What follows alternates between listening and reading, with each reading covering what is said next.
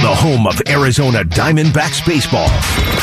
98.7 FM, Arizona's sports station. Diamondbacks front office focus with Wolf and Luke. Yeah, let's get into some baseball. The D-backs, as you just heard right there, opening their regular season next Thursday, and we're joined right now by their vice president and assistant GM, Mike Fitzgerald, to talk about the team here a week ahead of the start. Mike, thank you for the time. How's spring training treating you? Hey, thanks, guys. It's going good. Obviously, a different spring training than any of us have been used to with the quicker ramp up. But yeah, it's good to get guys back on the field, and as we get closer to these games starting up, I get a chance to rewrite some of the crappy taste that's left in our mouths from last season, and get focused on righting that ship and getting back to having fun. I definitely want to get into that, Mike, but I have to parachute in from 30,000 feet. It just makes me feel a lot more comfortable right now. Talk about the rule changes, if you will, that have happened and how you think it's going to impact. What is the biggest rule change that will impact baseball this year, in your opinion? Yeah, I think in a good way, the 28-man roster kicking off for the start of the season is a smart adjustment for the league to open up to teams. For as much as this is a different spring training in March, we are familiar with what a quick ramp-up looked like in 2020 with the pandemic year, and player health is a major prioritization for the clubs and for the league, and so making sure that we're not forcing guys to, who have been programmed to ramp up at a certain pace for however many years, and then all of a sudden get thrown into this season and, with the itch to want to get out there and compete and perform, and making sure we're not having to expose those guys to too high workloads early on, and that we have the coverage across, the league for the extra 2 roster spots. So I think that'll be really impactful to make sure that the best players that we all love to watch are able to go out there and take the ball as often as possible from both the pitcher standpoint and then even the position players. Having the extra guys on the bench gives the opportunity for the managers to make sure they're not redlining their guys and keeping the best guys fresh so that we can put the best product out there on the field. Talking to Mike Fitzgerald. Mike, you guys got an extension done with Ketel Marte a little bit earlier in the week, and he almost, with all the just craziness that's gone on in the world the last couple of years, and some guys maybe get lost in the shuffle, I think it does kind of get forgotten that Ketel Marte in 2019 put up all like MVP caliber numbers, hitting 329 with the 32 home runs and stuff you obviously already know, but how important was it to get Marte inked for a while? Yeah, we're really happy about that. One of as simple as this may sound, one of the things that we talk about a lot is, we need more Ketel Martes. We don't need fewer of them, right? So a chance to ensure that we have Ketel here for a while as a player that can contribute to the types of teams that we want to have going out competing each year for playoff spots, and that's, Ketel's going to be a big part of that. The 2019 year that you talk about, the top 5 finish in the MVP. And then, there's some things that from a team perspective, we made that deal late in the spring training for Starling Marte, and Ketel, who had kind of gone through his whole headspace in the offseason thinking he was going to be a center fielder, made the quick adjustment to second base. So, just having somebody who's willing to just take a step back and say, hey, I want to do whatever's best for the team. I want to find a way to win.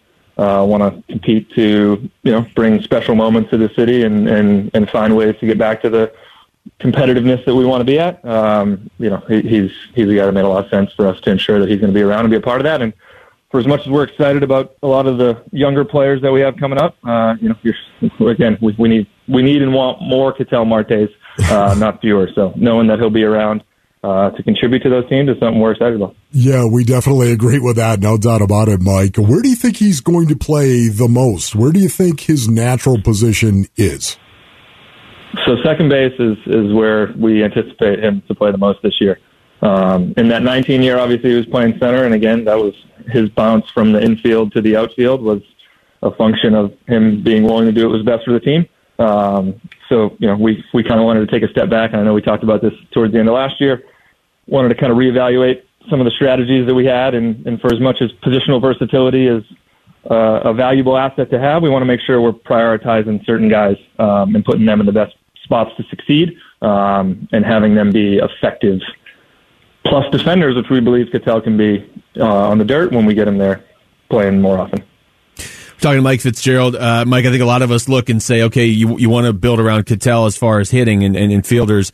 The pitcher you probably want to build around is Zac Gallen. How encouraging is it that he's going to go out there and pitch against Colorado at Salt River Fields today?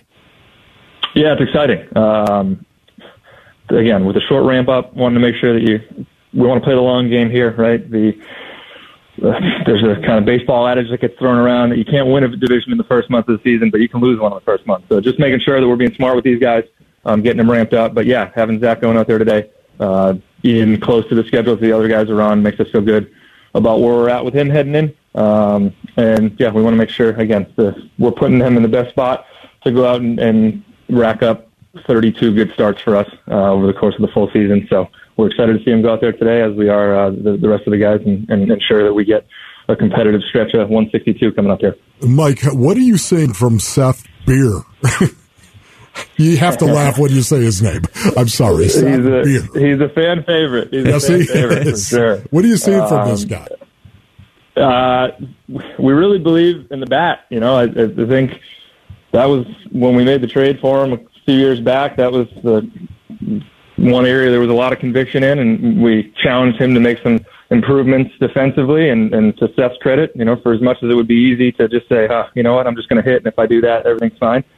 Seth's really attacked his game defensively and trying to make himself as good of an option as any in multiple spots so that Torrey can feel good putting him in the lineup every day, right? You want that bat to be the carrying tool, but if he can play some first, if he can DH, if he can bounce around the outfield even, you know, there's more opportunities for Torrey to find ways to get that bat in the lineup. So to Seth's credit, he's taken that on, and yeah, he's definitely a fan favorite. There's numerous instances throughout spring where it seems like there's a new fan saying, "Oh, wait a minute, is that really Seth's last name? That guy's my new favorite player." Right, I know. Yeah. You know, it is truly amazing right there. But you mentioned the DH, Mike. Are you for this? Do you like the DH coming to the National League full time? Yeah, I think in a non-shortened spring training, that probably would have been my answer to the earlier question that you asked, in the sense of what's the most impactful rule. I think it gives teams an opportunity to find a different way to get a hitter that they trust and want to get some playing time out there, some at-bats, and keep guys fresh in the lineup. And then I think from a pitcher's perspective, for as much as I know there's a few guys, a couple of them of whom we have, that really enjoyed getting in the box and having that opportunity to hit, I think by and large most of those guys kind of view it as, hey, I'm getting paid to go out and get outs. Let me focus on my primary job. And there's not many other sports out there, you know, they don't ask the quarterback to go out and also be the punt returner. So, and working through things like that, I think we have a decent amount of guys that just say, hey, go give me the ball. Let me go try to get 27 outs, and I'll focus on my time and energy on that. We're talking to Mike Fitzgerald. Mike, you mentioned a little bit earlier, and I've heard other players mention it too. How much is last season and how, you know, frustrating that was for you guys? How much is that driving this year's team, do you think? Quite a bit. We took last year personal, right? It's hard not to. You spend, from a player, staff, coach's standpoint, we pour a lot of time and energy into this. And to go out the way we did last year just is not to the standard that anybody wants to play to. And the beauty of it in some ways is that you lose 110 games and everything is on the table to go through and evaluate and find opportunities to improve in. We've had years where, you know, we've done the 82s and 80s, the 85s and 77s. You kind of walk through that, and some things you might say, oh, okay, you know what, that's okay. We can handle that for now. We definitely got to improve in these areas, but maybe, you know, this is where we spend most of our time and energy on. And I think you walk away from the season that we had last year and everything is on the table to hunt ways to improve and think through different strategies and challenge all of our thoughts and try to get back together and put a new game plan together that's going to get us to the destination that we want to go to, which is playing competitive playoff baseball. So, you know, with that, I think it motivates a lot of people. And then the other part of that is we had to be realistic of, all right, what are some new faces that we can potentially bring in that can help, reshape some of that as well. Because spring naturally brings the feeling of hope, right? All 30 teams are excited and ready to go. And we wanted to make sure that, you know, we could bring in some new strategies and then bring in some new faces and new personnel too that's going to allow that hope and excitement and commitment to stretch through 162 and not wear off after the first couple of weeks of the season. So we got to go out and prove it. That there's a lot of that has to be done. But we feel good about what we were able to work through and revisit and challenge and come out here with a different set of strategies that we've had in the past. Well, Mike, we appreciate the time. Good luck this season. All right. Thank you, Mike. Thanks, guys. Appreciate it. Have a good one. You too.